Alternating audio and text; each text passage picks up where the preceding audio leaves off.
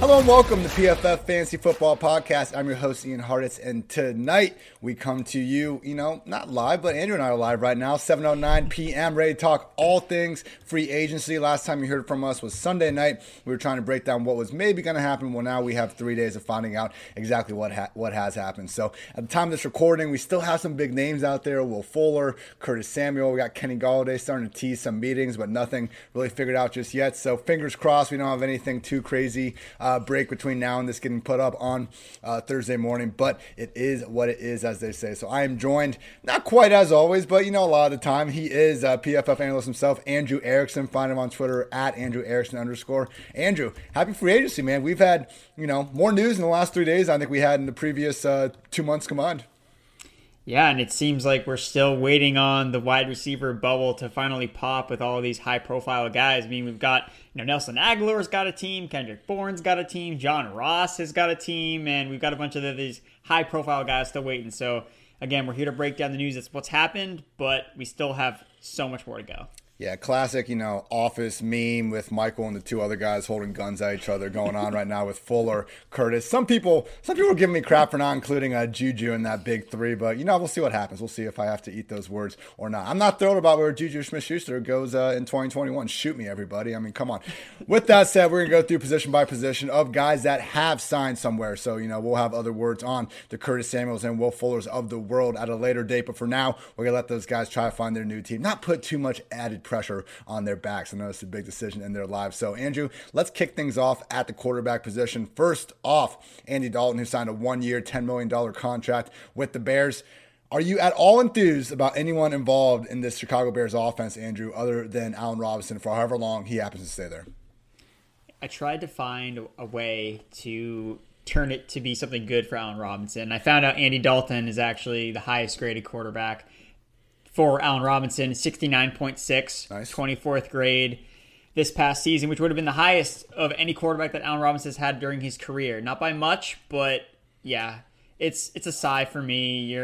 It's the same thing with Allen Robinson. Again, he's going to get targeted. He's going to be a top 8 fantasy wide receiver, but you're not moving the needle with Andy Dalton. With Dalton under center last year, Amari Cooper averaged 14.8 fantasy points per game. That was 22nd at the position. Lamb and Michael Gallup were under 13 points per game and outside the top 40 wide receivers. So Andy Dalton is not one of the players that is going to rise to the occasion and help elevate his playmakers around him. It's quite the opposite, actually. He really needs a supporting cast to help him be a better quarterback. So for me, again, it's definitely not great. Some of his parts, QB, very well could be, and I think probably is an upgrade over Nick Foles and Mitch Trubisky, particularly what they were doing in the year 2020. But let's not pretend like he was, anything resembling great with the Cowboys last year. They got going a little bit towards the end of the year, at least 30 points in 4 of his final 7 starts. But strictly from a fantasy perspective, which is what this podcast is named, I mean, this is not someone we should even look at touching. In that Cowboys offense with Cooper, with CeeDee Lamb, with Michael Gallup, Ezekiel Elliott, if we're still, including him in the playmaker group. I mean, even in that offense, Andy Dalton in his starts last year finished as the QB 22, QB 27, 14, 22, 18, 21, 18.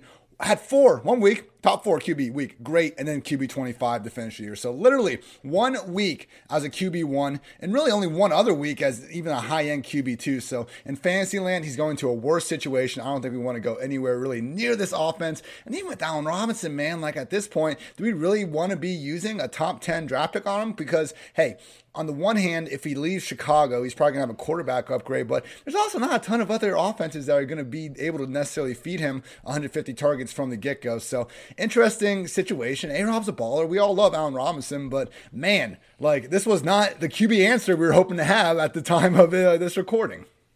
No, it wasn't. Allen Robinson was someone that I wrote up, multiple times, you as well, just talking about the future, the potential if he gets with a better quarterback. And, the Bears give him credit. They tried to get Russell Wilson, 3 first-rounders, another third, 2 additional starters. They sold the farm to try to get Russell Wilson to Chicago, but ultimately Pete Carroll stepped in and was like, no, we're keeping Russ. We're going to run the football. We need his arm to hand it off to our running backs. We need Russ to not cook. So here we are. Here we are. All right, moving on to the NFC East. Ryan Fitzpatrick has signed a 1-year, $12 million contract with the Washington football team. Andrew, I think I love it. So with Fitzpatrick, he's been a boomer bust QB throughout his career, but man, particularly over these last few years, he's been far more boom than bust. And I mean, look, the issue last year was they had Tua there, number 5 overall pick. They wanted to try to get him out there and see what he could do. But just on the year, it wasn't like people got this idea that Tua was bad because Fitzpatrick was outplaying him. No, Fitzpatrick would have been outplaying, a good 70% of the NFL's quarterbacks last year. PFF passing grade, he was 21st among 44 qualified guys, but he was tied for 9th in yards per attempt and number 12 in adjusted completion rates. So truly, good things were happening with Fitzpatrick last season, and really it's been over the last 2 years, particularly in fantasy land, that we've seen, again, way more good than bad. When he got the job back from Josh Rosen in 2019, he finished as fantasy's overall QB2 in weeks 7 through 17. And then last year, before he lost the job, quote unquote, lost it to Tua, he was a QB8 in weeks 1 through 6. So Fitz, man, he's one of those guys where, Andrew, we were talking about this on a best ball stream. Okay, Ryan Fitzpatrick, I don't think anyone's going to be ranking him as a QB1 as we enter, redraft season and stuff. But with that said, once we get to week 1, unless they're playing, some juggernaut defense, it's going to be hard to keep Fitzpatrick out of the top 12, out of the 14 quarterbacks. And because of that, we might just be looking at the prime late round quarterback of the year in Ryan Fitzpatrick. Do you feel the same way, Andrew? He's prime waiver wire week 1. I can already envision myself writing up the piece. Ryan Fitzpatrick's at the top of the list. And the only concern I have with Fitzpatrick really has to just do with the team itself. The Washington football team built around defense.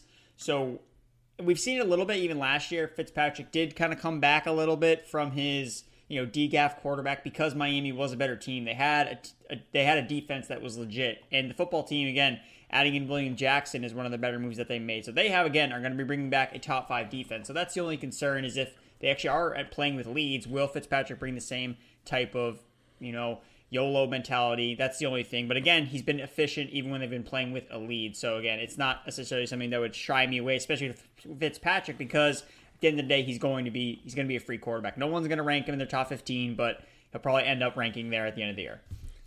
As for Terry McLaurin, that's someone that will be nowhere near the waiver wire because he is a legit top 12 fantasy wide receiver. People, I mean, the ceiling is the roof for Terry McLaurin in 2021. Ryan Fitzpatrick has had 8 seasons where he started at least 10 games. His number 1 wide receiver has posted target totals of 128, 137, 134, 141, 146, 148, and even 173 to old man Brandon Marshall back in the day. So truly, Terry McLaurin, he was already putting up huge numbers with a collection of quarterbacks that was already kind of making him his generation's Allen Robinson, and before him, Andre Johnson.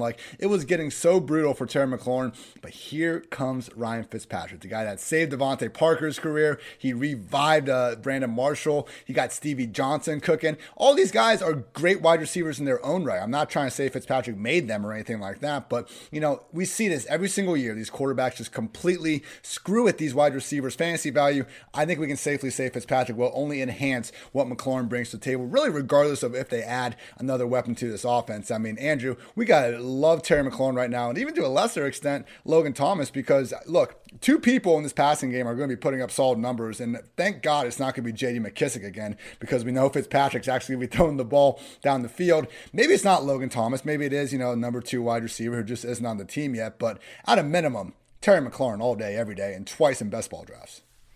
Of course. You got to be on Terry McLaurin this year. This is a season where he could finally have a ceiling type of campaign. Again, he's been in the fringe wide receiver 1 range. He really hasn't had that chance to be a top 5 guy, top 8 guy because of the quarterback play that he's been, subjected to. Case Keenum, Dwayne Haskins, Colt McCoy, Alex Smith, and Kyle Allen. Again, you listen to those guys. Last year, his quarterbacks, besides Heineke in the 2 games that he played, all ranked out the top 48 quarterbacks in average depth of throw. Ryan Fitzpatrick ranks 4th in average depth of target or throw since 2018. So again, you're going to see way more opportunities for McLaurin to win downfield. PFF receiving grade 7th, passer rating 7th on 20-plus yard throws since 2019. And one of the receivers that ranks ahead of him in that category is Devontae Parker, who obviously famously had a top 2, fantasy wide receiver season at the back half of the 2019 year. Fun stuff in DC. I cannot wait to watch this football team now, and that was not the case for a lot of time last year. Usually we were holding our breaths just praying that Alex Smith wouldn't get hurt. Now we got Fitzpatrick going out there and doing Fitzmagic things. NFC East making a comeback in 2021. Absolutely love to see it. Next up, we got Jameis Winston who signed a 1-year, $12 million deal with the Saints. Were you surprised? Well, you shouldn't have been if you've been listening to this podcast, because Ace Saints reporter Nick Underhill told us back in February that Jameis would be the man. Now, we do have reports coming out saying that it's Jameis and Taysom Hill. We're going to see a bit of a quarterback controversy here, a quarterback competition, I guess is a better way of putting it. We'll see, man. I mean, look, they had a 4-year stretch run, not 4-year, 4-start stretch run with Taysom Hill in 2020. If Sean Payton had seen everything he wanted to see, Jameis Winston wouldn't be with the team right now. I think the $12 million deal, when he only got $1 million last year, is another indication that Jameis should be considered the favorite right now. Look, Taysom, they can line him up anywhere. Sean Payton can get his fix of Taysom Hill that he needs on every single Sunday without starting the freaking guy at quarterback. You know, it's going to be annoying if and when Jameis does win the job to see Taysom come in, but I think it's got to be Jameis. And if it's Jameis, man, we should be recognizing right now in best ball drafts, as we were doing last night, that, you know, the Saints offense is going to put up points, and we're going to want the guy that's going to be under center most often on the fantasy squads, particularly while this remains a competition, which puts both guys outside the top 20. I took Taysom Hill and Jameis Winston in the same fantasy draft to pretty much lock up a quarterback spot and give me, the Saints QB. Now, I know there's an argument saying that I screwed myself because there's no scenario where both Jameis and Taysom ball out this year. So, if we want all 20 picks, 18 picks to be ceiling plays, yeah, one of those is not going to be a ceiling play. But again, man, I feel like at their reduced cost right now, it's almost worth it, because this offense, even though it's not going to be, the high end, just completely blow you away, number one scoring offense that Breeze orchestrated for so many years, they're still going to put up points. Are you with me on, let's get in front of Jameis inevitably winning this competition? I agree. I do think that it's going to be Jameis. Again, Nick Underhill, a Saints reporter. It's hard to go against what he's kind of mapping out for the Saints plan. And again, some people are falling, like a lot of people still don't understand the $140 million, Taysom Hill contract, which again, if you're just tuning in now, it's not real. It's basically about as real as Monopoly money. It's just all about big restructuring. So he would have a salary cap. His cap hit would be reduced this season. And basically, I'm pretty sure the $140 million was basically just a nod towards Russell Wilson's contract, which was also at $140 million. So, again, don't look at the contract situation as, oh, well, Taysom Hill, he should be the guy. He's making X amount of money. That's definitely not the reason why you should be looking to Taysom Hill. But it's definitely interesting because that's the ambiguity between the quarterbacks is really the reason why they're both going so late. Because, yeah, if we knew who the clear starter was, they would be a prime guy to go after. It's like, hey, good offensive pieces around them, like you said. But now you can get them basically at the 18th round, 17th round of a best ball draft. So it's like, hey, if I just take one and happen to just get lucky with the guy that ends up being the starter, okay, then it's going to immediately return value. And again, we see this all the time with guys getting hurt. Quarterbacks step in all the time. So again, you could take some, random receiver in the 18th round. You could take a guy that could actually contribute to your roster, which would end up being one of these Saints quarterbacks. I guess for me, I still kind of lean towards wanting Taysom Hill to kind of be the starter, just based on the fact that I think that if he actually plays, he might actually score more fantasy points than Jameis Winston because he has that rushing upside. So even though I think Winston should be the guy and will be the starter, okay, like what happens if he has a 5-interception game and he gets benched and then they go with Taysom Hill? Okay, well, is that better for fantasy now that we have Taysom Hill? And again, it's been a year since we've seen Jameis, and has he kind of, tamed his wild arm to an extent, and will he be the same type of gunslinger? Again, the last time we saw him was with Bruce Arians, totally different offense. He was chucking the ball downfield all the time. He had 2 top-tier wide receivers. He doesn't really have that. He's Michael Thomas, but again, Kamara is more out of the backfield. So a lot of things at play here, but at the same time, there's no cost. There's no cost to kind of taking a risk on either of the quarterbacks.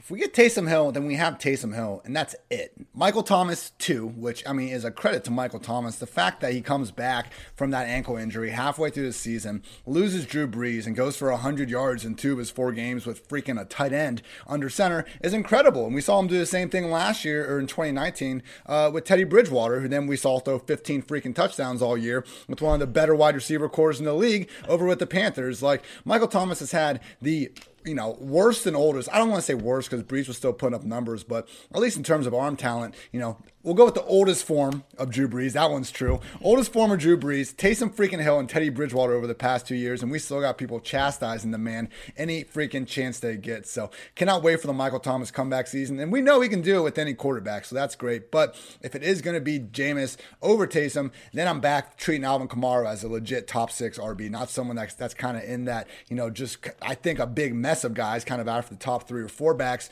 could definitely move him up and lock him in a little bit safer. And then we could also get really behind Adam Trautman, Traquan Smith, maybe even your guy Deontay Harris. But right now, things are just so muddled, in terms of skill position guys. I think Trautman's really the only other number 2 option I feel a little bit confident with going. So, going to be the premier quarterback competition to watch, as the offseason continues to unfold. But right now, on March 17th, the PFF Fantasy Football Podcast is Team Jameis, and we are confident that he will win this job. So we're going with that for now. If we get more information, we'll, consider adjusting the opinion. But right now, Team Jameis over here. Andrew, last quarterback, thing to talk about a little bit is Tyrod Taylor going to the Texans. So the Deshaun Watson situation, we got John McClain, one of the best reporters in the league when it comes to just actually knowing kind of what's going on inside of his organization's walls. And, he did say that the Texans have not outright said they will not trade Deshaun Watson since January. He believes that Watson will be traded.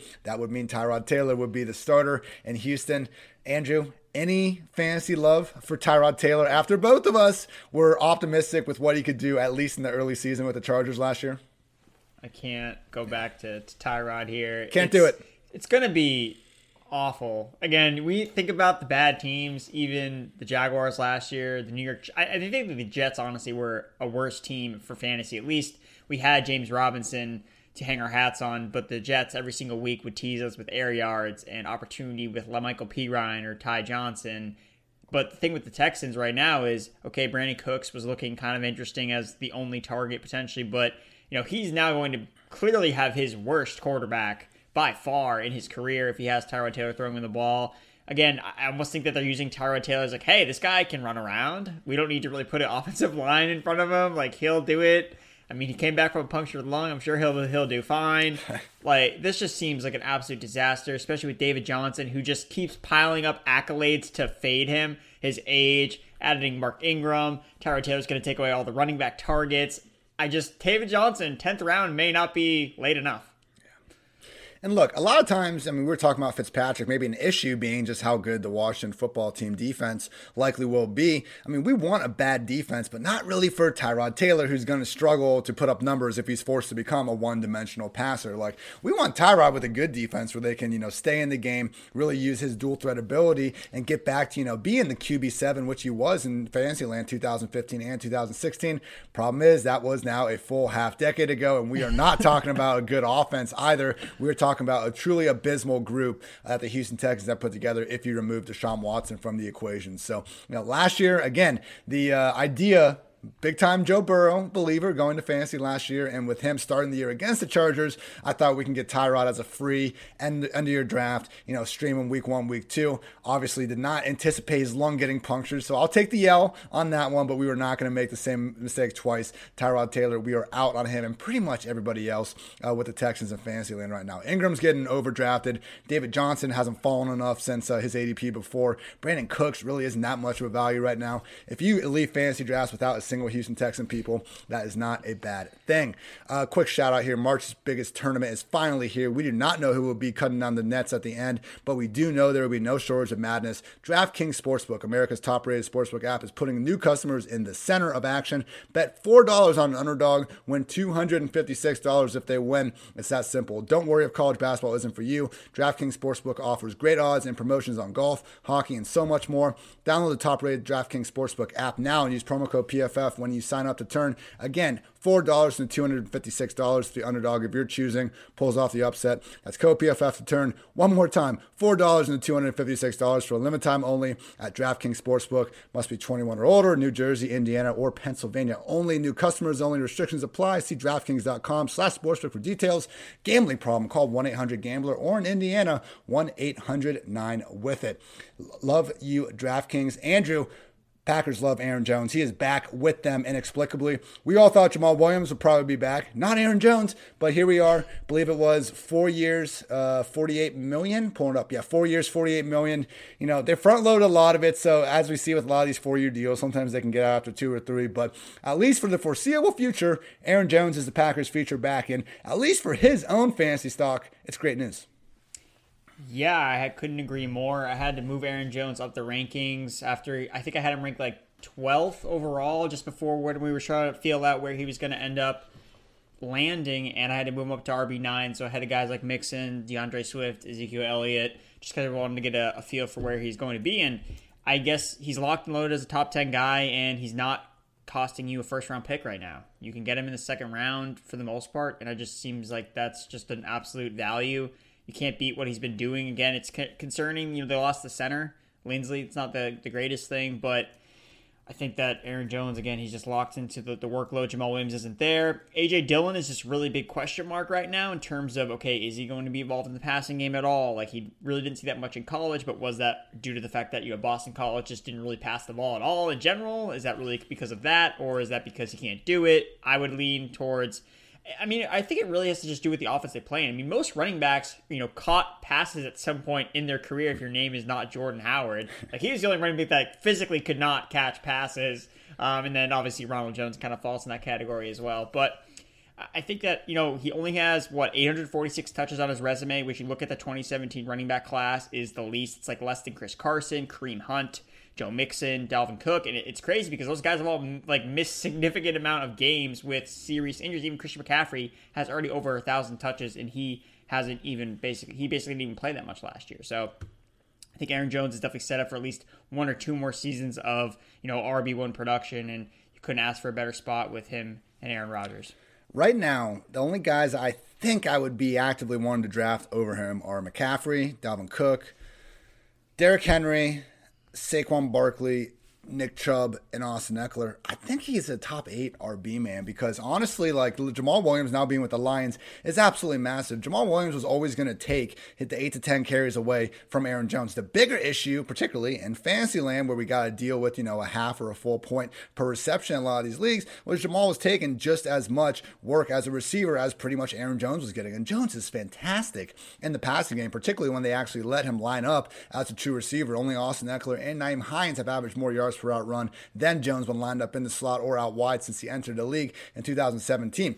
A.J. Dillon might be able to catch the ball, but I know they don't trust him nearly as much as Jamal Williams because we saw just how long it takes, the Packers to build up trust in a running back. We've been seeing that for the past 4 years. So, Aaron Rodgers, yes, he's throwing the ball downfield. He's not, Charlie checkdown or anything like that, but he's fed Aaron Jones and Jamal Williams a combined 98 targets last year. The previous year, they were up over 110. Like, if we can just now get 90% or so of this market share of targets from the backfield, all for Aaron Jones, I mean, he's all of a sudden going to have the reception total that we need. Okay, he's never going to get the 300, 350 total touches, but if he stays with his 200, 220 rushes and one of the best scoring offenses, and we get that enhancements in the target boom, man, he has a chance of being, again, just continued top 5 back because, we've been screaming regression for years with him, and with the scoring, it did kind of come to fruition last year, but now finally we can get positive regression with him as a receiver, which would be even better. So love Aaron Jones. And Andrew, I mean,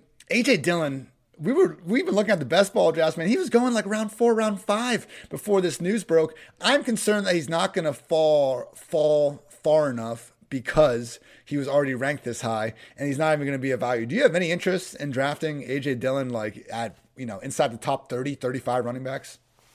Well, Ian, I mean, if you saw the best ball draft last night, I drafted A.J. Dillon in the 8th round. It was auto pick.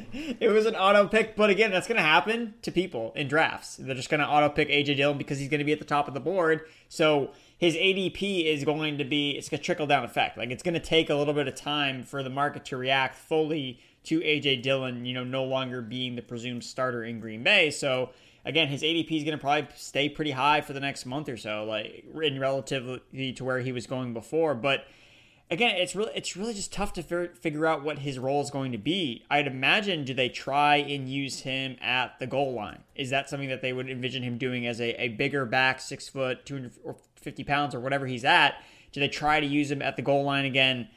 I'm not fascinated with the fact that, hey, let's just use this huge guy and run him into the back of the offensive lineman. Again, it's not always the most optimal strategy, but for some reason, a lot of teams think that works a lot, even though Aaron Jones has been a really, he's been a dynamite, rushing at the goal line, obviously, because of all the touchdowns he's scored the last 2 seasons. So it's really a question mark of how Dillon's role will expand without Jamal Williams. Again, they decided not to bring, was the decision not to bring Jamal Williams back because they had confidence in A.J. Dillon to take a step forward? Or was it just, hey, we shelled all this money to Aaron Jones. We kind of just have to hope that A.J. Dillon, he takes the next step. So it's really to see how that plays out. Yeah, I mean, it's just wild when we see one of these offenses. Saints are a little bit similar, but Packers, we're far more sure about them, again, being one of the higher scoring units. And yeah, Devontae's wide receiver 1. Tonyan should be a tight end 1, but, once you move past Aaron Jones, there's going to be value somewhere. Look at MVS. Hey, maybe by the time this podcast is out, hopefully by the time this podcast is out, Curtis Samuel is wearing green. But we will see if that pipe dream comes to fruition or not. Sticking with this backfield, although the departing member Jamal Williams signed with the Lions, 2 years, $7.5 million contract.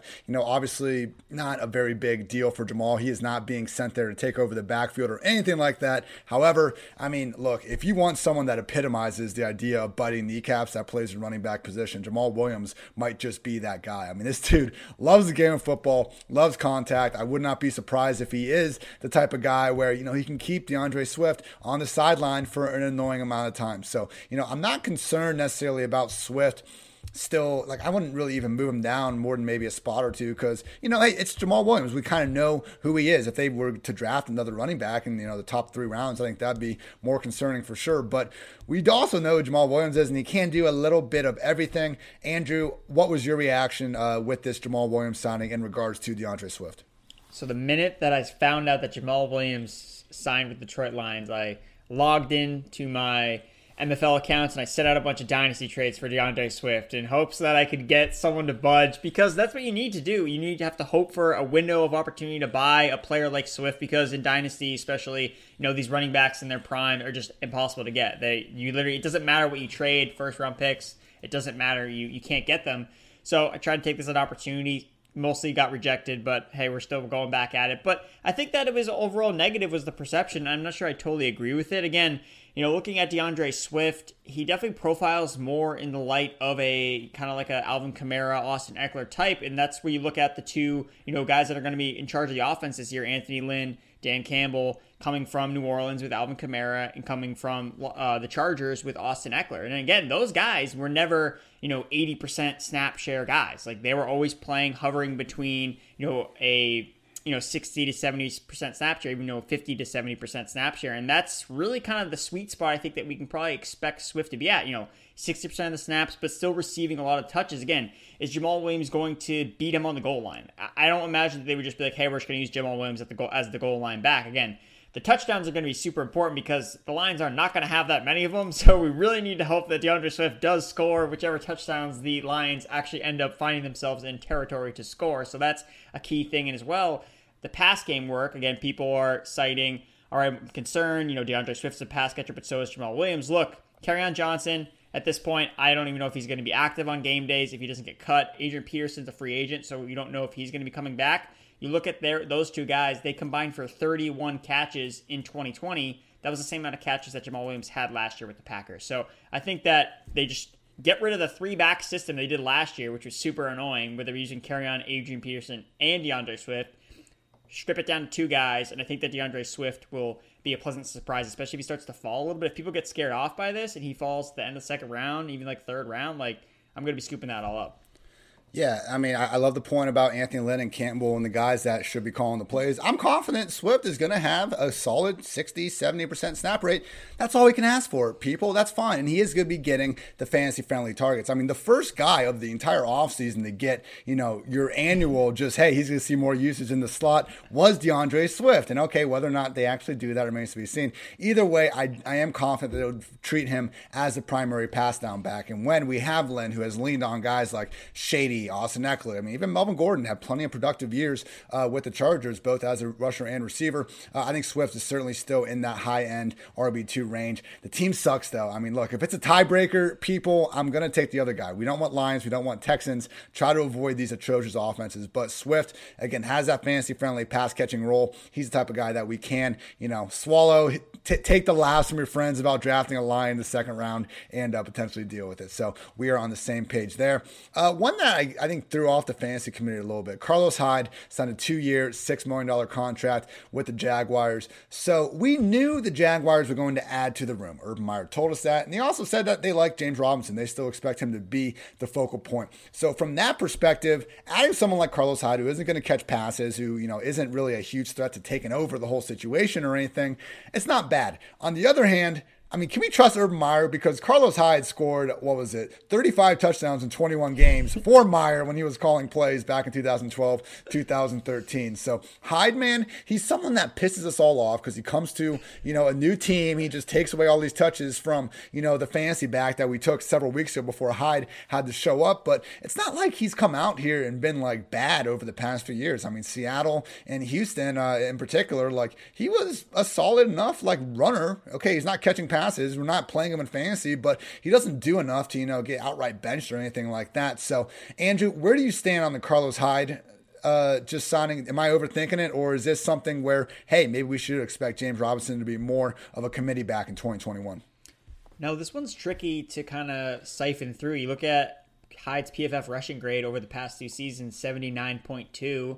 Is actually better than James Robinson PFF rushing grade last year, which is 78.5. And again, like you said, the motif or kind of the narrative around Carlos Hyde is he's a hipster version of Frank Gore, but he's actually a lot better. And he's still, again, we have to remember Carlos Hyde was Frank Gore's backup at one point. So, early on in Carlos Hyde's young years when he was just a pup there in San Francisco. So he learned the ropes from the wrong guy.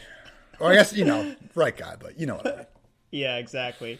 So I can't just assume that it's not going to be the same thing as it was last year. I just think that that's the thing you kind of have to forget. James Robinson, 96% team running back rush share last year, first in the league, 84% opportunity per share first in the league. So the thing with that is we just need to realize, okay, I didn't move James Robinson at all in the rankings because I knew they're going to add a running back of consequence. And look, Carlos Hyde, you can believe what you want if he's good or not, but he's clearly better than Raquel Armstead and Dario Ngubwale and Divine Ozigbo, who arguably shouldn't even be on an NFL roster. I mean, James Robinson had the starting job basically handed to him because there was no one else there to take it. Again, and it's not the discredit to him in any way. He earned the job, but there were, once Leonard Fournette got cut, it was all right, well, we literally don't have anyone else, and here you go. You're the guy. So the competition is already going to be steeper.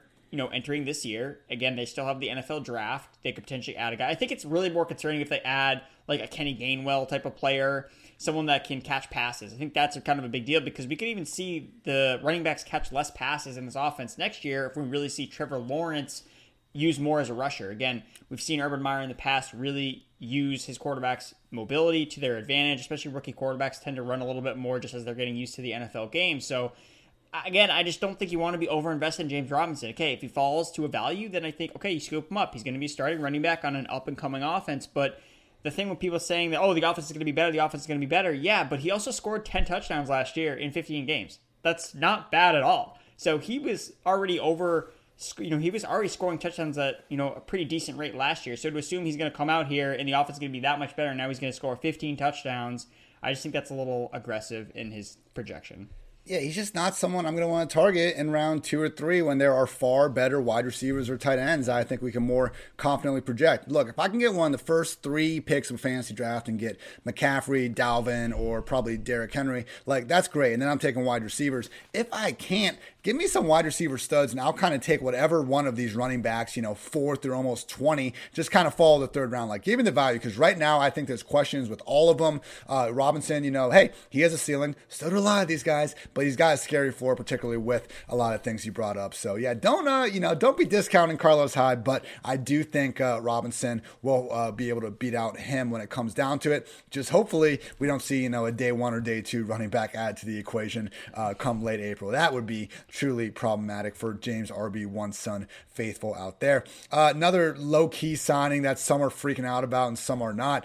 Marlon Mack is returning to the Colts on a one-year deal. I was pretty confident that he'd be going to the Eagles to link up with his old coach down there, but was not the case. He is back with Indy, and we just had some weird quotes, man. Like, look, some people are just full in on Jonathan Taylor. I get it. He's really good. He had a great end of the season. Why else did they draft him in the second round? But man, GM Chris Ballard, right after he said the Colts likely wouldn't be able to get Marlon back unless it was on a cheaper deal, said, I just see a backfield with Marlon, Jonathan, and Naeem and Wilkins being really special. He said Marlon Mack's name before Jonathan freaking Taylor's name, Andrew. I'm a little bit worried here. This isn't Carlos Hyde. This is Marlon Mack, who had over 1,000 yards in 2 straight years in this offense. He started this year, looked damn good for about 5 touches, and he tore his Achilles. So, hey, there's reason to believe he won't be the same player. I get it, but Marlon Mack is 90% of what he was.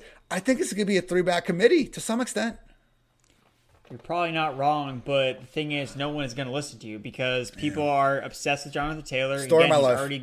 He's already going as a top 6 running back, top 5 running back right now, and people aren't going to change their minds. It's the take lock that people go into. It's like, no, Jonathan Taylor's the guy. Like, no matter what, even though last year at times we saw, other running backs. His name is escaping me. Oh, Jordan Wilkins basically work ahead of Jonathan Taylor during Taylor's down period during the middle of the season. So yeah, of course the Colts can use Marlon Mack. They brought him back. They didn't have to do that. So it's concerning for sure, especially because Marlon Mack is a decent talent. And again, they didn't sign him to a ton of money. It could be a depth move, and Taylor is still should be viewed as the number 1 guy. But the situation is not nearly. I mean, Jonathan Taylor really just has to improve a lot. Then that's really has to be the thing that happens because again, I don't know if we're going to see.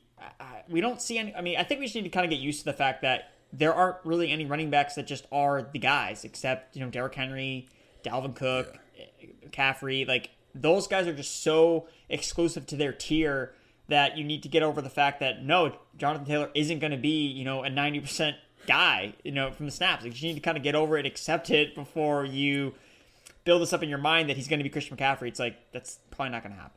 And look, I don't want to be, Dr. Hindsight, look at the schedule guy, because I get annoyed when some people do that. But I guess I am going to be that guy for right now. Lost in Derrick Henry having, just such a cake schedule on his way to 2,000 yards. I mean, really the same thing happened to Jonathan Taylor. The breakout started in week 11 against the Packers when he had 90 yards and he got on the COVID list. He comes back. Man, this dude finished the season with the Texans twice, the Raiders, the Jaguars, and the Steelers, who held him to, 4.1 yards per carry. Like, he was going bonkers against some pretty bad run defense. I'm pretty sure that Raiders defensive coordinator literally got fired the next game after. And I mean, Jacksonville. Yeah, so I'm pretty sure Taylor faced 2, if not 3, teams that their defensive coordinator was pretty much canned within a week of him being done with that defense. So, yeah, man. I think Taylor is for sure the best running back here, but if you had to ask me, is he going to finish with closer to 300 touches or 250?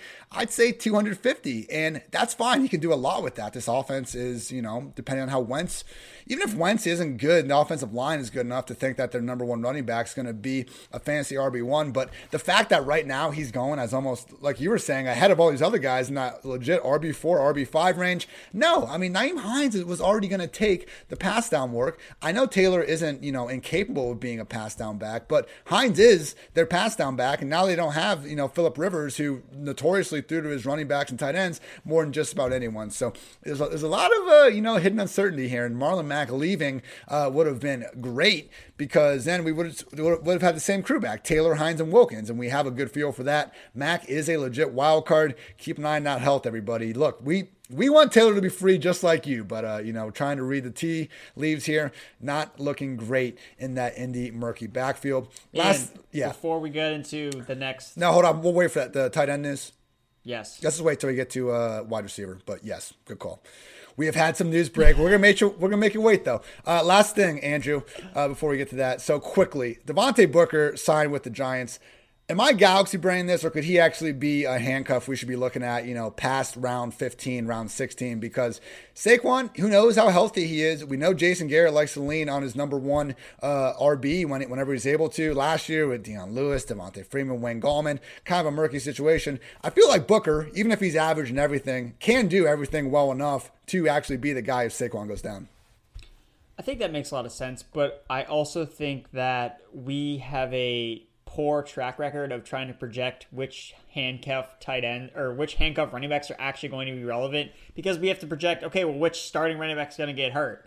So again, it's easy to point at Barkley because he got hurt last year. Okay, well, now I'm going to draft the Barkley handcuff. But last year, nobody was drafting Mike Davis because no one thought Christian McCaffrey was getting hurt. So again, you don't want to overinvest in these things. Again, so if you're playing in a league where you want to handcuff your own running backs and you draft Saquon Barkley, then yeah, okay, I think it makes a lot of sense to go get Devontae Booker. If you're in a dynasty league, you have Barkley, okay, go send a third-round pick to get Devontae Booker. I think that makes a lot of sense. But in terms of trying to guess, it's like, I think you just want to take handcuffs that other people aren't taking at all and just hope that, hey, no one, I mean, if no one's drafting Booker, then okay, I think that makes a lot of sense to go after him, because right now it's like Mike Davis, nobody drafted in best ball last year because no one thought McCaffrey would get hurt, and then, he did. And now people are drafting Mike Davis because, okay, when Christian McCaffrey gets hurt, we know that he could be, a decent fantasy asset. So, again, we don't know if that's going to happen again, if he's going to get hurt. So, I'm just a little hesitant about, going all in on some of these backups.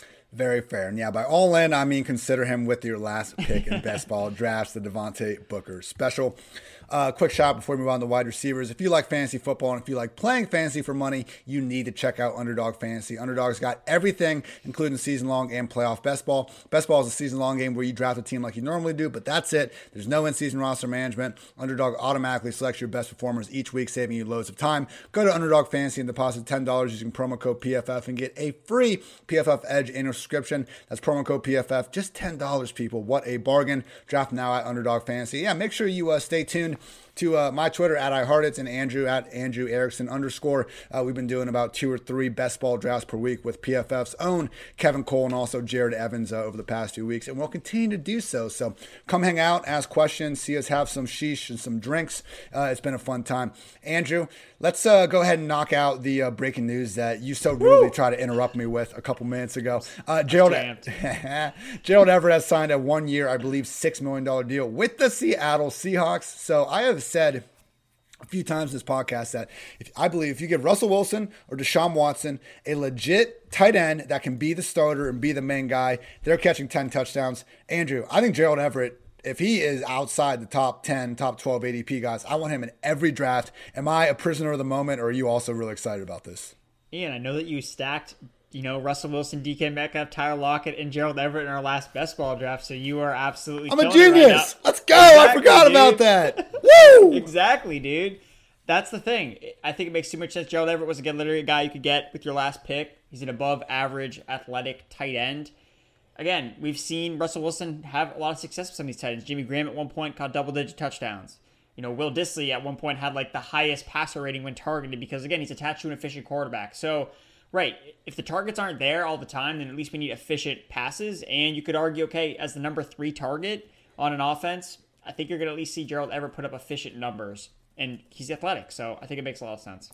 I mean, this dude was getting legit Jordan Reed comps. He just really wasn't able to play a lot because Tyler Higbee was there. But as we saw, even after Tyler Higbee just went bonkers at the end of 2019, once Everett was healthy enough, he was good enough to really just make life tough enough on Higbee to make it a continued committee. So, yeah, man, this is exciting. Now, Dissly is still there. I think Hollister's like a restricted free agent, so he could come back. So I'm not sure if Everett will necessarily pull away. Again, 1 year, $6 million. That's not, Jonnu Smith or Hunter Henry money where we can really assume they're going to be a huge part of the passing attack. But again, he is really athletic. He's not like this a receiver playing tight end. Like, he can block. We've seen some chip blocks over the year of him putting dudes down. Like, he's got a little nasty in him as well. But yeah, rising 5th-year veteran, first full-time starting job of his career. The history of high-priced tight ends going to new teams in free agency is awful. This is not high price, and assuming Russell Wilson is still his quarterback, I am all in on Gerald Everett in 2021. Exciting stuff.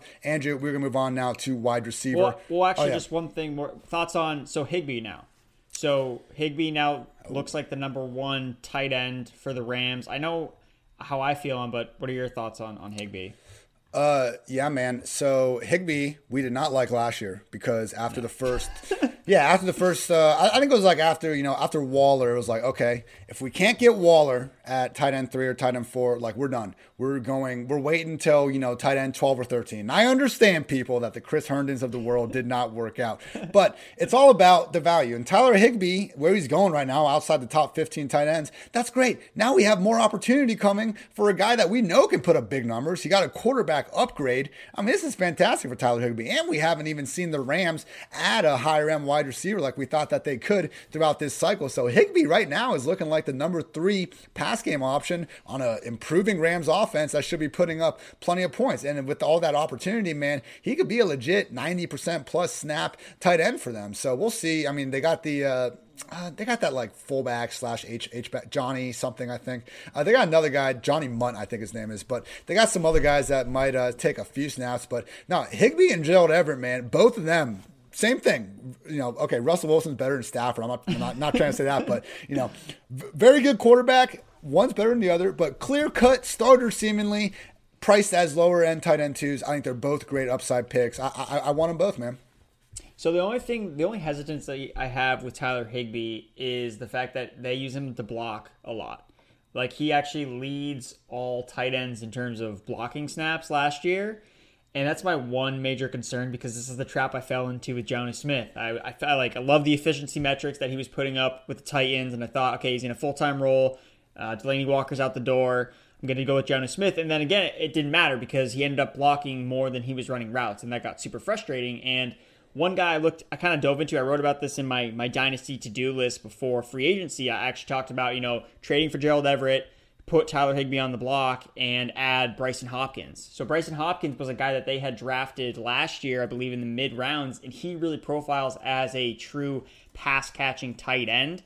He's actually really, really fast. So he's a guy that they could potentially use as more of a move tight end, kind of use him downfield, because they don't really have a downfield threat. Again, Van Jefferson kind of filled that role, but I don't know. Bryson Hopkins is an interesting name, especially if you're in a dynasty league, someone that you can add, because now at least he has an opportunity. Okay, he can at least elevate to the tight end 2 role. So that's my only concern with Higbee. Again, the one good thing about Higbee is the price is never going to reach the same that it was last year. At least I hope it doesn't, reach those types of level where you actually have to take him within the first 10 rounds. I don't think it'll get to that level, so there's less risk, associated with Tyler Higbee. But just something to keep in mind, like, these blocking tight ends can be really tricky, because it's almost like we need because this is what happened with Herndon too. Herndon led all tight ends in pass blocking snaps. I know, Andrew. I know. So that's something that has nothing to do with how good they are receiving. It's totally based on the coach's usage of the player, and that's something that we try to project the best we can, and that's kind of just something that I noticed about Higbee. You got to pick one: Everett or Higbee. Clock's running down. 5,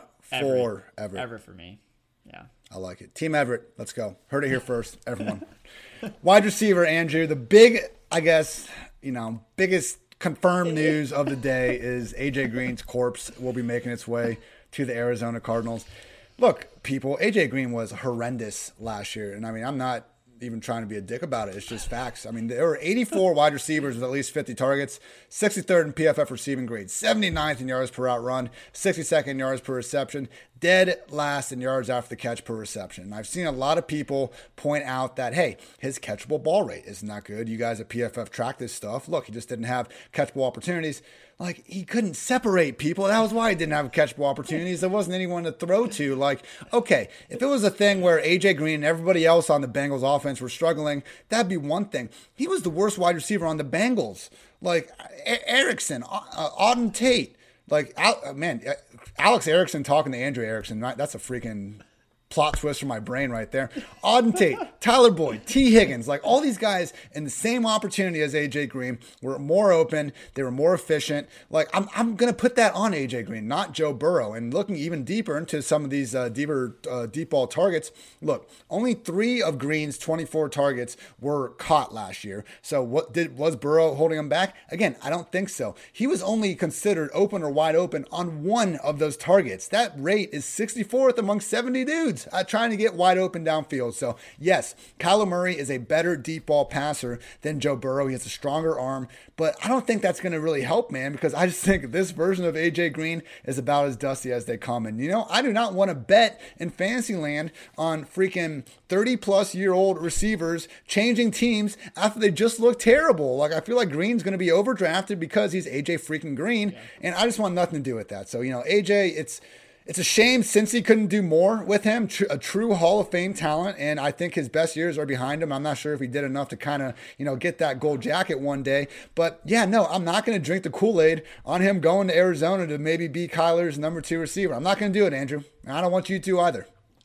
I agree with you, Ian. I don't see what the point is. Like, where is the upside in going after AJ Green, hoping for a bounce back? And okay, let's say he does bounce back and he plays well. What does that actually mean? Does that mean, oh, he's a wide receiver 3? Okay, sick. Well, I just took a bunch of these other young guys that I thought I had more confidence in going into the year. So I just don't see why people are kind of coming out trying to defend AJ Green, being like, oh well. There wasn't any accurate throws. It's like, okay, well, what about T. Higgins? I mean, he had a spectacular rookie year, despite the fact that he was seeing similar targets from Joe Burrow that A.J. Green was seeing. And A.J. Green was actually probably halting T. Higgins from producing more targets. And eventually, Joe Burrow got fed up, was like, all right, well, I'm not throwing it to A.J. Green anymore because this clearly isn't working. I'm going to throw it to T. Higgins, throw it to Tyler Boyd, guys that are actually being productive with their targets. So, again, yes, the guy has fallen off, and betting on receivers at an older age that had injuries in the past, coming off poor production, it's like,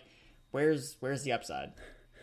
And yeah, I just want to be really clear. Like, it wasn't a bad season for AJ Green, because that can still be a really good season. This was an atrocious season for any wide receiver that calls himself a professional. He didn't have a catch or a yard, man, in 5 separate games. And he also had one game where he had one catch for 3 yards. Like, just absolutely couldn't do anything last year. Again, in an offense where other guys were doing things. So completely out on A.J. Green. We are going to be ageist on this podcast throughout this offseason. He is on my ageist list that we will get back to a little bit later. Andrew, another elderly wide receiver. We got elderly wide receivers moving everywhere. Emmanuel Sanders to the Bills.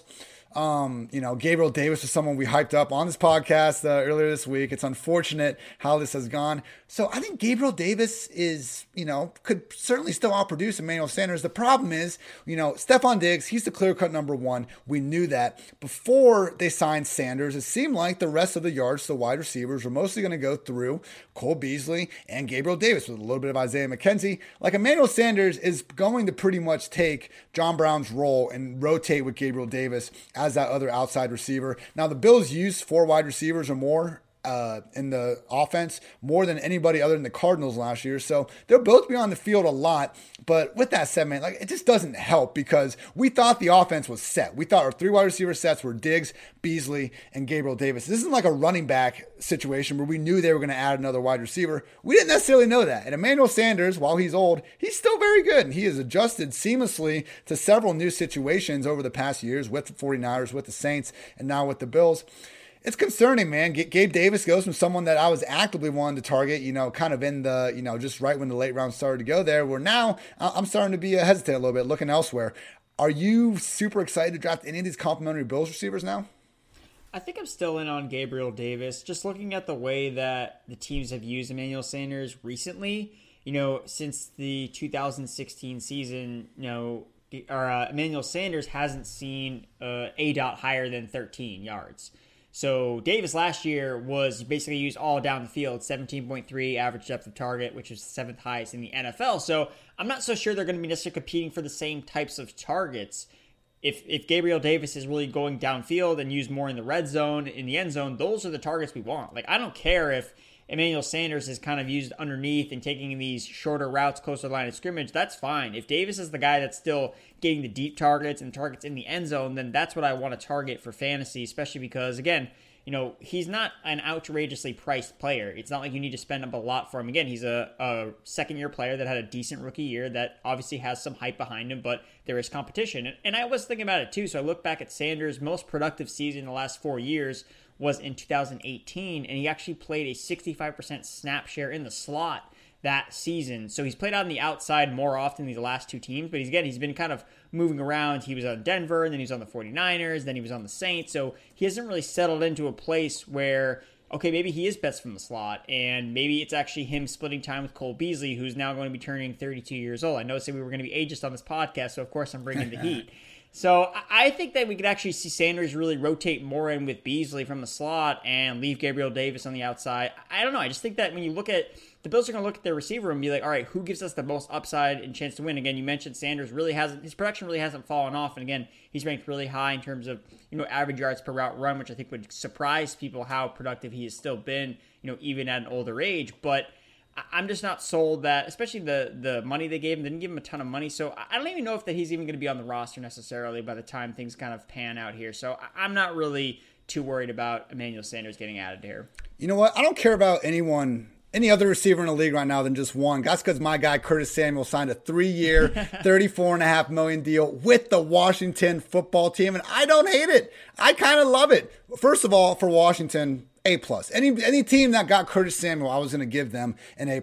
It's fantastic. The guy is a number 2. If he's your number 3 receiver, you arguably have the best number 3 receiver in the league. I didn't go through all 32 teams before I said that, so please don't take that one quote, PFF Media, and put that on a graphic because I might look silly. But truly, number 2, number 3 receiver, anyone's idea high end there. He can be a legit RB2. I posted a freaking minute clip today of him lining up in the backfield, doing good things between the tackles. It's something he did at Ohio State. He did in high school. The guy can be a legit backup running back, and he's so versatile. And to put him now in an offense with a coach that actually recognizes that, Scott Turner, who used him with the Panthers, and when he took over, if you actually notice in the later 2019 season, once Scott Turner took over at the end of the year, they actually started using Curtis as a true running back more than they had all throughout the year. So, Antonio Gibson, J.D. McKissick, this is an offense that already has some versatile guys like that. I'm incredibly confident that we're now going to see, all those annoying slot screens and all this forced usage of J.D. McKissick now going to a real baller named Curtis Samuel. So I think this is great.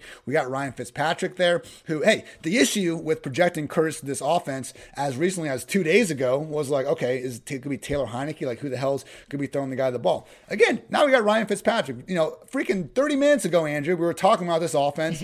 I literally said there's going to be someone else. Maybe not Logan Thomas because it might add another wide receiver. That other wide receiver is Curtis Samuel. I don't think it hurts Terry McLaurin at all. I think it helps Terry McLaurin to have someone else in this offense that can help take away some attention of defense. I'm still going to have Terry McLaurin as a wide receiver 1 in the top 12. I think Curtis Samuel, you can't have him lower than 30. I think he's going to be approaching that wide receiver 2 borderline in a hurry, and if he's not already there. I think you hit the nail on the head, Ian. Curtis Samuel to the Washington football team. They needed another receiver. Please get off of Cam Sims, Steven Sims, whatever.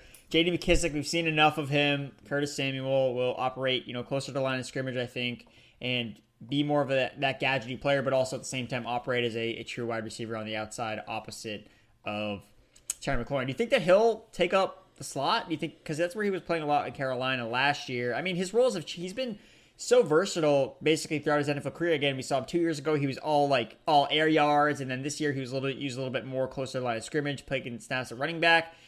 Do you have a take on kind of where we see Curtis Samuel probably fit in most? Again, kind of, getting your initial take here, but what are your initial thoughts on kind of what his exact role will be? Move them all over the place, man. I'd love to see them. Actually, I mean, you need 3 good wide receivers in today's NFL, so they're going to have to do something because they're losing Cam Sims. So maybe it's, Steven Sims coming back or something like that. I mean, I think he's okay enough to potentially do it. But be like the Chiefs, man. Just move these guys all over the field because I think McLaurin's, perfectly capable of winning inside and outside as well. So the only thing that I think some people have gotten tripped up with Curtis Samuel is this idea that he might be someone that's restricted to the slot because that's what he did in 2020 when he had his quote-unquote breakout year. His breakout year should have been in 2019. Now, okay, the one nightmare scenario here, Andrew, is Ryan Fitzpatrick, has some bad games. He, turns more into the bad version.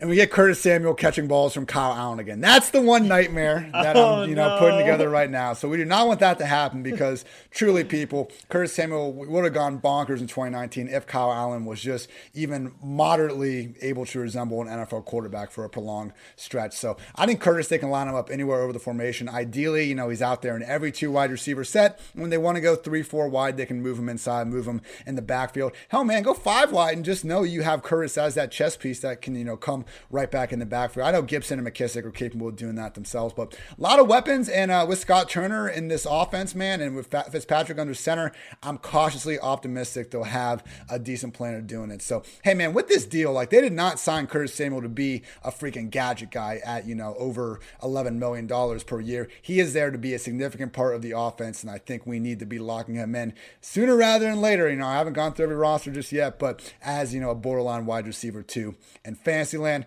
great stuff there, Andrew. I'm sure we'll have more thoughts on Curtis here once this podcast concludes over on PFF.com. We got some guys working on already. Continuing on with the wide receivers, though, Marvin Jones went to the Jaguars. I'm not too excited about it. I'm surprised to see the amount of backlash I've gotten from saying I'm not really in on Marvin Jones with the Jaguars next year. Look, yeah, Trevor Lawrence, that's going to be an upgrade for sure, but I mean, Jones coming in at a 2-year, $14.5 million contract, that's not big money. I mean, DJ Chark and Laviska Shenault, I think, deserve to continue to be treated as the top two projected options in this passing game. Jones, he's caught 9 touchdowns 3 of the past 4 years. He's still fine at contested catch situations, but doesn't exactly strike me as a receiver we should expect to continue to age all that well. And just based on the eye test last year, man, I don't think he's operating anything near the 100%, dope fuel stretcher we saw, as recently as 2017, 2018. Do you want anything to do with Marvin Jones?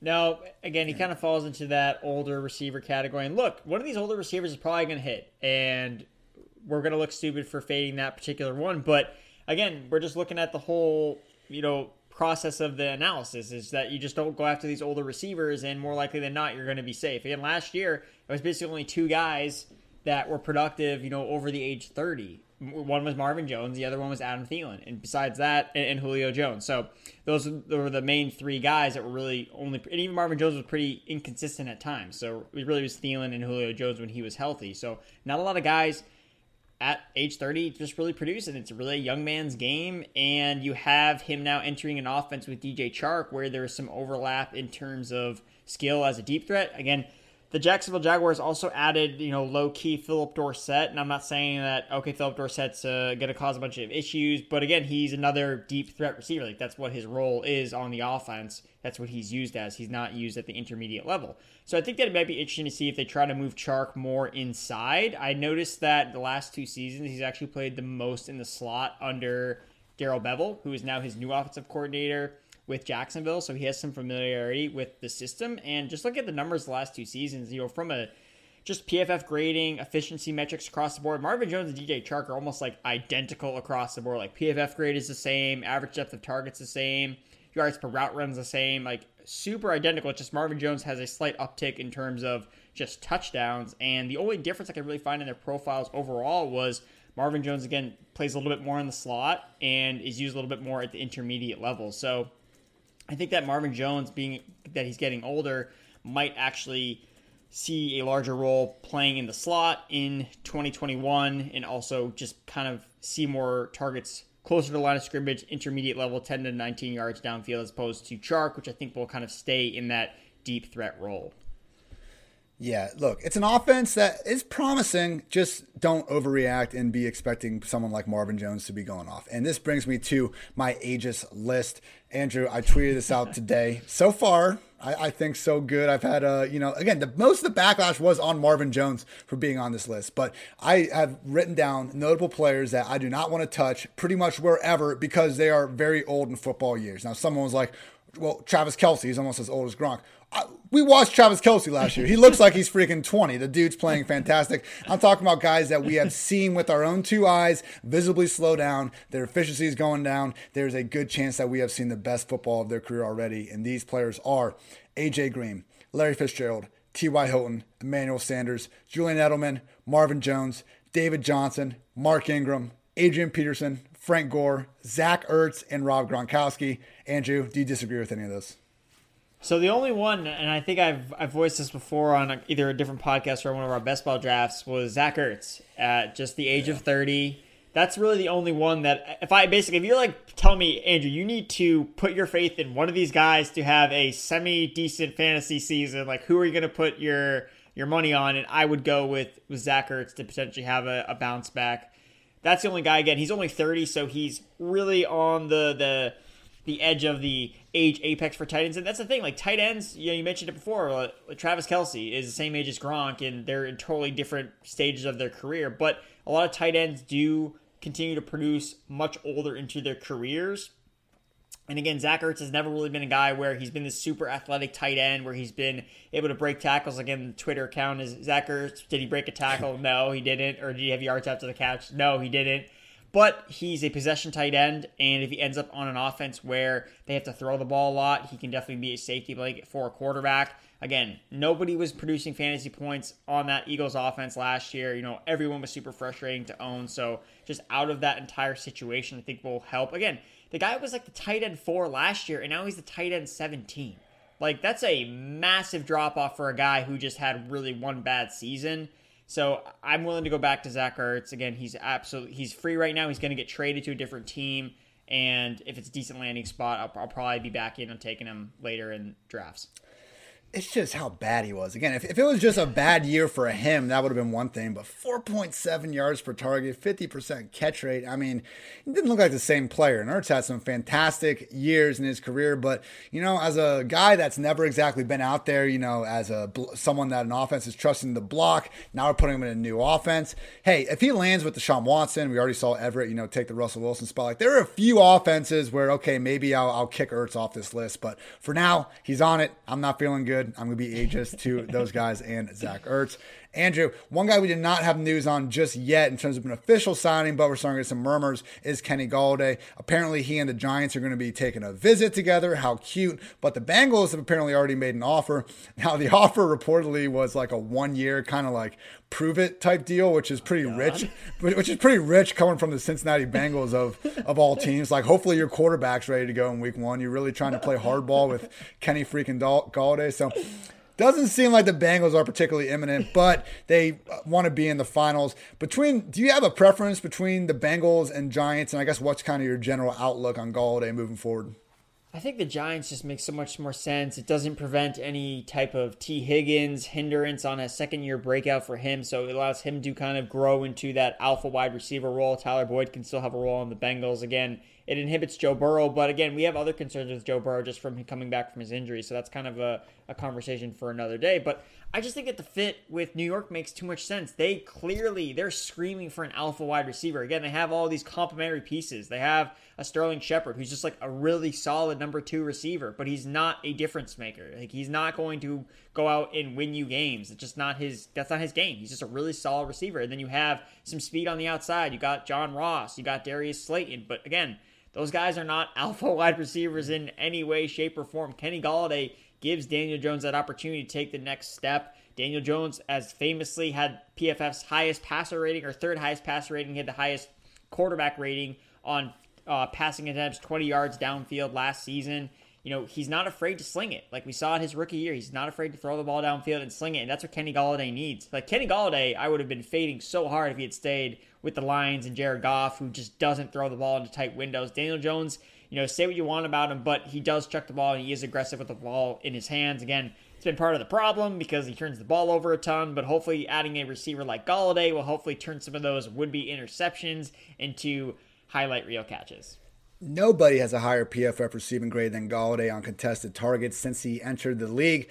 He joins Michael Thomas, Chris Godwin, and Stephon Diggs as the only wide receivers to catch at least 60% of their contested targets. It's always fun to, say this, wide receiver X is so good at contested catches. He can turn a 50-50 ball into a 90-10 proposition. Okay, no one actually does that, but Golladay truly mathematically can turn a 50-50 ball into a 60-40 ball. So, hopefully Daniel Jones. I think Burrow will be fine too, man, because Burrow, is used to just put, his ball placements is absolutely spectacular. And we've seen that, going back to LSU. So Burrow or Jones, I think, are 2 quarterbacks that could make this work. I'm with you. I'd rather see T. Higgins, have some of those targets on his own. I think Golladay, pretty clearly could push Slayton and maybe even Sterling Shepard to the back of the line. But on the other hand, then we got to worry about, what's the clapper Jason Garrett going to be doing to this offense. So I don't know, man. It's, why is it between the Bengals and the Giants? Why was it between Muhammad and McLovin? Like, we just got these questions out there. I know it's, ultimately about money. So hopefully, Kenny, do not take that low ball offer. Hopefully the Giants are willing to pay him the amount of money that a player of his talents deserve. One guy that did manage to get a nice little deal for himself on the first day of free agency, Corey Davis, who has taken his talents over to the New York Jets, trying to pull up there is 3 years, $37.5 million. Good for Corey, making just a little bit more than what Curtis Samuel was able to get. I don't hate it, man. And it's one of these situations where I feel like the move is both so Jets and so Corey Davis. Like, it's just kind of this, we didn't really want him to go off to be a number one somewhere, but he is looking that way again, depending on what Denzel Mims kind of shakes out as in year two. And while we saw, Davis play really well in 2020, that was with, one of the best wide receivers in the league, and A.J. Brown taking a lot of attention away from him. So from a target volume perspective in fantasy land, you could argue this is one of the best case outcomes for Davis.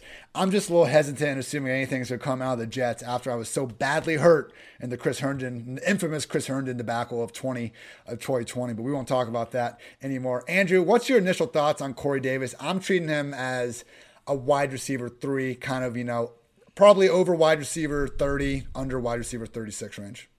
I just didn't want Corey Davis to be a number one receiver on a team. I just don't think that that's his strong suit. Again, we saw him flash this past season because we saw A.J. Brown, be an alpha wide receiver on the other side. And I don't think that's a coincidence that Corey Davis flourished in this season where A.J. Brown was, again, at the top of his game. And I just don't think that with the New York Jets, again, we have question marks at the quarterback position. Now, again, I say all this, if they get Deshaun Watson, then throw it out the window, whatever. Corey Davis is going to skyrocket up the rankings. I just don't care, because if Deshaun Watson's attached to him, again, the guy's got definitely a chance to be a really great fantasy contributor. So Deshaun Watson withstanding, if he ends up there, then I'll change my mind. But for right now, I just think that there's not as much upside attached to his profile. Again, we assume that Zach Wilson is going to be the guy there. That's who most mock drafts have going to the Jets as their quarterback. So that's one thing you have to take into consideration as well. But I don't know. I just am hesitant to buy into him. I think I'd rather just take a dart throw on Denzel Mims later in drafts. Again, Denzel Mims really profiles more as like an alpha wide receiver than Corey Davis does. It's just Corey Davis hasn't really been that guy so far in his career. And I do know, I've also heard a lot of reports that Jamison Crowder may or may not be released to save salary cap space. I know that like a report came out about that a month ago. So that's just something to kind of keep in mind as well when you're looking at this Jets receiving core. But for me, I'll probably end up taking other guys rather than Corey Davis. Yeah, two things that are true with any wide receiver. Better in best ball, and better if Deshaun Watson is their QB. We will adjust accordingly if and when that comes to fruition. John Brown went to the Raiders on a nice 1-year contract. He will be seemingly replacing Nelson Aguilar in 3 wide receiver sets. So I said when Aguilar left, and we're going to talk about the Patriots here in a second. I said when Aguilar left, Henry Ruggs was the big winner. And I could not believe how many Brian Edwards stands there are still out there on the old Twitter web. Like, look, I get he was a good prospect, but to see the way they just, really ignored Ruggs in that offense last year, and now they're bringing in, John Brown, who is, I think, deserves to be, in plenty of 3 wide receiver sets around the league, particularly when he's able to be healthy. I mean, it's certainly not good news for Brian Edwards. This is what we had last year with Nelson Aguilar. None of us took Aguilar seriously enough, and we saw what happened. And now we might have, even a more like proven version of Aguilar back in the offense.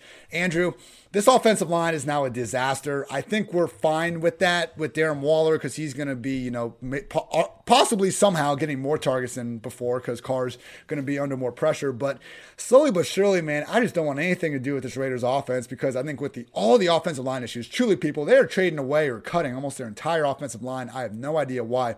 All those issues, and now all of a sudden a more crowded receiving room.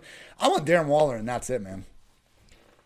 The Raiders' plan right now with John Gruden is one that's going to be talked about for a while because it really hasn't amounted to anything.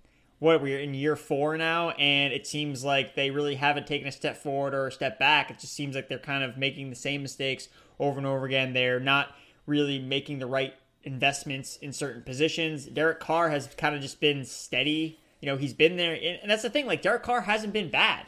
Honestly, I almost want to make the argument that the team is kind of like letting him down around him, and maybe Derek Carr should start demanding, hey, Get me out of Las Vegas. I love it. I want to go to the Jets. I want to go to the Dolphins. Like, come on. Like, I want someone to build an offense around me. And right now, it's like Derek Carr. What's going to happen to his deep ball with, if he has less time to throw in the pocket with some of these other offensive line problems?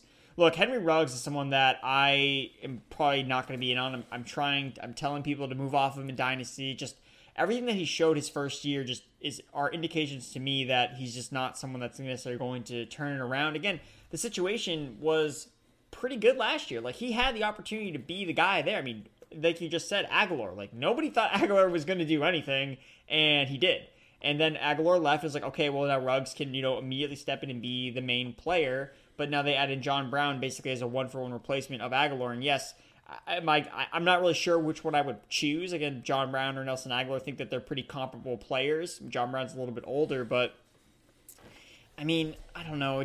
Ruggs is someone that I'm not super interested in, just the way that he was his rookie year. And Brian Edwards, they re-signed Zay Jones as well, so that's not a really good. That's not a clear of confidence for him either, because you'd figure that they would they would give the nod to Brian Edwards to be okay. Like, you're going to be the starting X on the other side. We didn't bring back Zay Jones, but the Raiders, man, are making some really weird moves, and Josh Jacobs is definitely going to be scary right now at his average draft position. Answer to Henry Ruggs versus Brian Edwards might just be no. There's not enough opportunity for either guy, and that's even, before assuming what Carr is going to look like under more pressure and what could be a worse version of the Raiders offense. I mean, this was Gruden as a personnel man, as we're seeing, makes incredibly questionable, downright objectively bad at times decisions. As a play caller, like, they do some good things. And yeah, Andrew, we were preaching throughout this season that Derek Carr, even though I've said some mean things about him in the past, was playing great football, really the best football of his career last year, and even for portions of 2019. The fact that they're now taking away the offensive line, like, we have seen him be propped up for his entire career, really, with one of the highest paid offensive lines in the league. I'm not confident that he still looks anything resembling the guy we saw last year. Once you take not only them away, but also, I mean, Aguilar, who is his number one wide receiver. So hopefully, Ruggs, you draft him in 12th overall, can keep up. But if you're not even going to throw the guy more than 5 targets in a game, and Edwards could barely find the field as well, they're not working out. It's not like we're seeing, extended stretches of like N'Keal Harry-esque play where it's pretty clear why they're not working out, just not even getting an opportunity. So it's unfortunate. And I guess another example of, sometimes with these teams, crowded wide receiver room with the number 1 tight end can be problematic if your quarterback is not Patrick Mahomes. All right, 2 more quick ones before we get on to the Patriots here. John Ross signed a 1-year deal with the Giants. I don't think there's too much to say about that, particularly with the news that Kenny Golladay could be heading there. That would put Ross as a clear-cut number 4 receiver. If by some grace of God Golladay doesn't go to the Giants, keep in mind only Aaron Rodgers, our boy Derek Carr, and Russell Wilson had a higher PFF passing grade on passes from 20-plus yards downfield last season. John Ross, boom or bust, end of the draft fantasy wide receiver. I think we need to see how the Golladay situation turns out. But if he's in 3 wide receiver sets, I'm not giving up on John Ross just yet. Not like the Bengals have been an organization where we should just assume that someone that didn't work out there can't do it anywhere else. Andrew, give me your thoughts on one of, I feel like, the DFS community's favorite under the radar wide receivers, Robert Foster, going to the Dolphins. Robert Foster had a stretch. I don't even remember. I think it might have been 2 years ago where he was just absolutely on fire. I think as Josh Allen's number 1 wide receiver. And I mean, he's a really good deep threat. And that's the thing that works with him in Miami is the fact that he does have some experience with Tua. He was there his final season at Alabama. Tua was the quarterback in 2017. So there is some chemistry there between the 2 players. And if you look at the roster for the Miami Dolphins, especially, I know they've been linked to Kenny Golladay as well, I believe. So if you look at the roster, it's like, okay, well, they have Kenny Golladay, and then they have Devontae Parker, and then they have Preston Williams. They have all these like big-bodied receivers. Even Lynn Bowden kind of similar into that type of ilk. But they don't really have a lot of speed guys on the outside. Jakeem Grant would kind of fall in that category, but even he's like a shorter player. So someone like Robert Foster adds a different dimension of receiver that they don't really have on the roster so far. So I think that from a standpoint could make him, okay, like, we're going to have him on the roster because he offers something that other receivers can't do, and he has some chemistry with Tua. So maybe this means that Tua's going to be the guy for sure because they brought in Robert Foster. Can't say that with a lot of confidence, but I think that he's interesting. I mean, if it's him or John Ross, I'll probably just take John Ross because I love pain and the name Cachet. So that's my thoughts on Robert Foster. I mean, if you look at through wide receiver sets around the league, he picked one of the softest ones to potentially get into. Obviously one of the faster. I mean, anytime you got a guy at 6'2", 200 can run a 4.4, not the worst type of guy to at least have somewhere on the field. So we're pulling for you, Robert Foster. Him, Preston Williams, Devontae, and Gesicki, would be a pretty big, kind of group of guys I think could cause some problems. So I'm still not 100% convinced Tua is the guy to do that, but getting a low cost weapon like Foster, who has at least proven the ability to stretch the field, certainly not a bad way to try to help out your young QB. Andrew, we have reached, you might say, the main event, because I know you are a huge, unabashed Patriots diehard. They made quite a few moves. I'm not sure if you heard about some of these, but my goodness, Jonnu Smith and Hunter Henry are now suiting up for the Patriots. Kendrick Bourne and Nelson Aguilar as well. They have revamped what was pretty much anyone's idea of the worst receiving room in the league last year. Now we'll see if Julian Edelman's back, but at a minimum, we now have actual professional players for Cam Newton to throw a ball to, and truly two of anyone's idea of the top, 10, 12 tight ends in the league, I think, in Jonnu and Hunter Henry.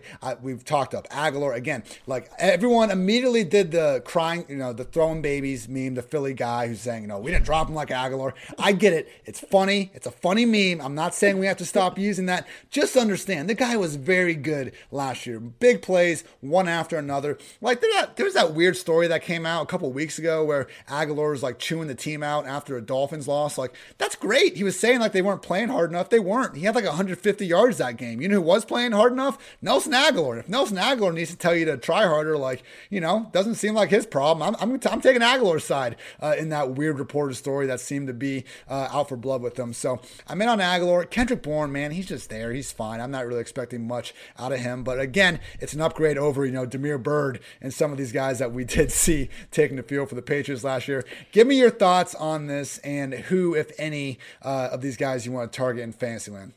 So looking at the skill players they brought in, so Aguilar, I think the most fun fact about Aguilar in comparison to the Patriots' weapons from last year, so Aguilar finished 6th in the NFL last year in deep ball yards, which was more than all of the Patriots wide receivers and tight ends combined. My goodness. All of them. So I think that's just the fact that Nelson Aguilar is just significantly, it's so much better than Damiere Byrd, is a huge step in the right direction. Yes, Aguilar, he's not a household name. He's not going to be someone that you're going to build the team around. But for what the Patriots need, hey, we just need someone that can win a little bit more on the outside. I mean, Damiere Byrd is the king of wind sprints. He did it in Arizona. He did it in New England. That's all he's doing on the outside. That's all he does is just run go routes and just doesn't really get open. He doesn't really do that much. Yeah, he runs a lot of routes, but it doesn't turn into fantasy points or yards or any type of production. And that's something that Aguilar did this past season. Again, he reached over 2 yards per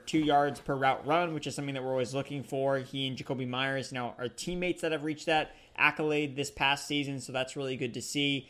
And I think that he fits well with Cam Newton. Again, people are going to crap on Cam Newton that he can't throw deep, he can't do this. But again, as you point out in the tracker that you're talking about, or that you've been writing for all the fantasy updates from free agency, is that, his adjusted completion percentage on the deep throws, 20 yards downfield, he was 6th best in the league, and he was only a couple spots behind Derek Carr, who obviously had a really great season with Nelson Aguilar most recently. So I think that the Nelson Aguilar, I was really actually not super excited about it at first. Again, when you think Nelson Aguilar, you immediately think to the memes, to the drops. You're like, oh no, why did we just get this guy? I can't believe they just did this. But then when you really look at the numbers, it's like, okay, and this is the first time he's actually been good. He was good in 2017 when Carson Wentz was good.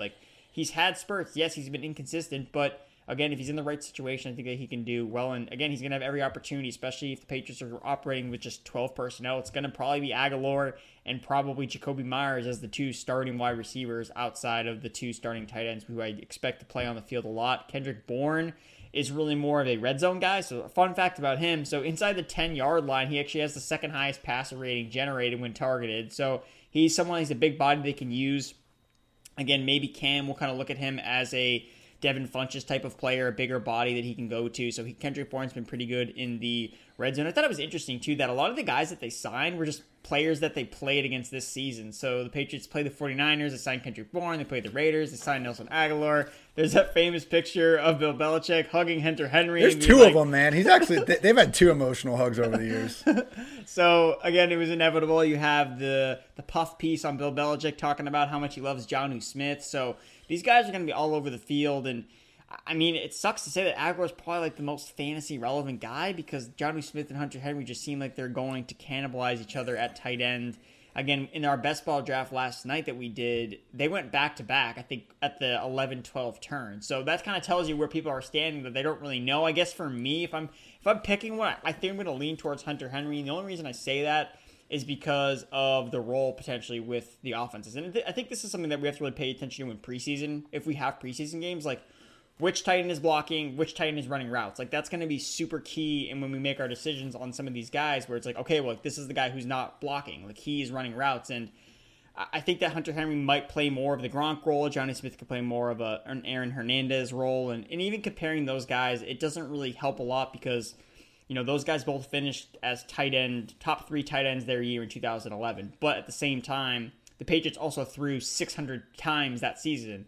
The Patriots threw less than 450 times last year with Cam Newton. I don't anticipate that, you know, skyrocketing up to 500 plus. So just the passing volume itself isn't going to be enough. So I guess Hunter Henry, I think, might end up getting more targets. But if Jonnu Smith is more of the big play guy, again, I'd hate to be cliche, but maybe Jonnu Smith is better in a best ball, and Hunter Henry is maybe someone you'd rather have in a traditional league because I think he might offer a safer floor on a week-to-week basis.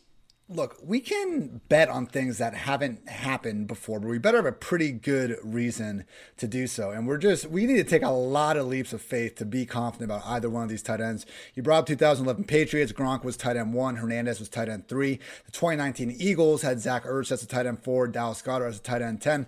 Those are the only 2 times over the past 10 years of one team enabling 2 top 12 PPR tight ends. So truly, I mean, it's just working against them. And even on another thing, man, I mean, you just look at the history of high-priced tight ends changing teams, man, just over the past 5 years. The list is a disaster. We've seen the following tight ends sign with a new team for at least $20 million. Martellus Bennett, Ladarius Green, Jesse James, Jimmy Graham, Trey Burton, Coby Fleener, Hunter Henry, Austin Hooper, and Jonnu Smith. Like, all these guys, pretty much without failure, have busted. Now, I think Jonnu and Hunter are objectively the best 2 tight ends on that list, with all due respect to late career Jimmy Graham. So, hey, if they're going to, be an exception to the rule, I get it. They're both very good tight ends. Obviously, the Patriots have a plan for them if they're going to devote that much money. But the biggest issue, as it usually comes back to on this podcast, is volume. They are not in these pass-happy offenses like these other guys. So, hey, maybe, Cammy's on the 1-year deal. Maybe they go ahead, get enough, just they have enough guaranteed money there with these contracts to maybe pop out in 2022, 2023. But right now, with the volume and with the way these guys are already going as top 12 options at the position, it's just going to be a situation. I'm fading the names, the situation. It's going to boost them up the draft boards. Just in terms of raw targets, I cannot get behind either of these guys as a legit top 12 tight end. We have a few final thoughts, but first, I want to give a quick shout out. PFF has partnered with Symbol. That is SIMBULL, everybody.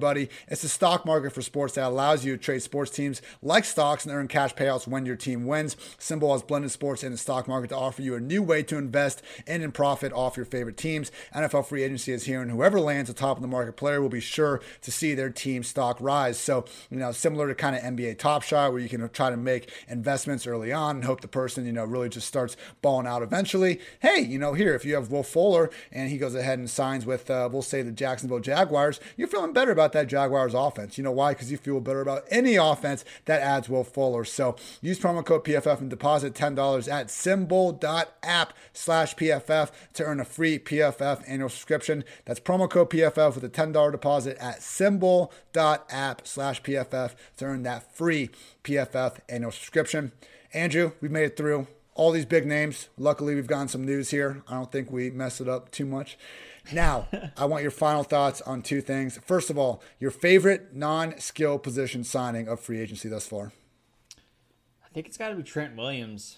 The fact that the 49ers traded for him with a 3rd-round pick and he just signed the fattest deal for an offensive tackle in NFL history at 32 years old, 33 years old, that's insane. And I mean, the Washington football team, for all the great changes they've made, I think that was one mistake that it was obviously unfortunate, the circumstance, but imagine if he had stayed with Washington. We could be looking at Washington even.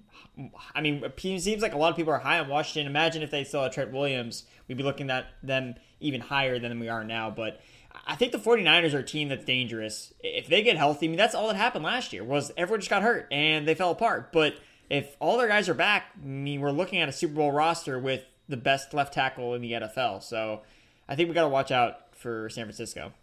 Yeah, good call. I'm going to go with the Chiefs, who were rumored to be in the Trent Williams sweepstakes. They were able to sign guard Joe Thuney to a 5-year, $80 million deal. Look, I'm just happy that them cutting Eric Fisher and Mitchell Schwartz wasn't a sign of them all of a sudden embracing, the Seattle Seahawks. Hey, we have a generational, I hate that word, sorry, but truly, Patrick Mahomes is a generational quarterback. We have this guy. He's good at getting out of pressure. Maybe we don't need to invest the same sort of resources in the offensive line. Nope. They've got Thuney. They got Kyle Long, who's going to be part of that offensive line as well. Whether or not he can still be an above average player remains to be seen, but clearly they're treating, their offensive line with plenty of respect in terms of their salary cap, allocations. So happy to see that. Happy that hopefully Patrick Mahomes won't be having to, make things quite so hard on himself as he did in the Super Bowl when he had to run around for something like 500 yards in the backfield. Absolute madness. And yes, please, for, all of our entertainment's sakes, keep that man healthy, Kansas City.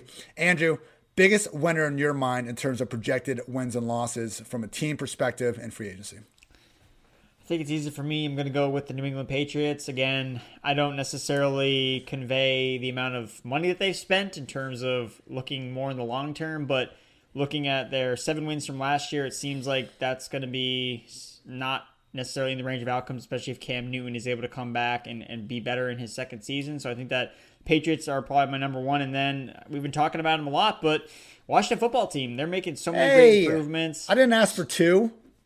Okay, well, go ahead. Then. Yeah, Washington football team. I think that. I figured the Patriots were going to be a homer pick, so I figured I should offer some more analysis on one. So Washington football team again, just added Curtis Samuel. They've been making a lot of smart moves, bringing in Ryan Fitzpatrick, top 5 defense, pretty weak division. Again, it should be better next year, but Washington football team I think is going to be. I think they might actually make the playoffs again next year, but actually be a more legitimate threat in 2021. I wrote a top 3 team needs article shortly after the Super Bowl. Did the entire 32 for 32 series.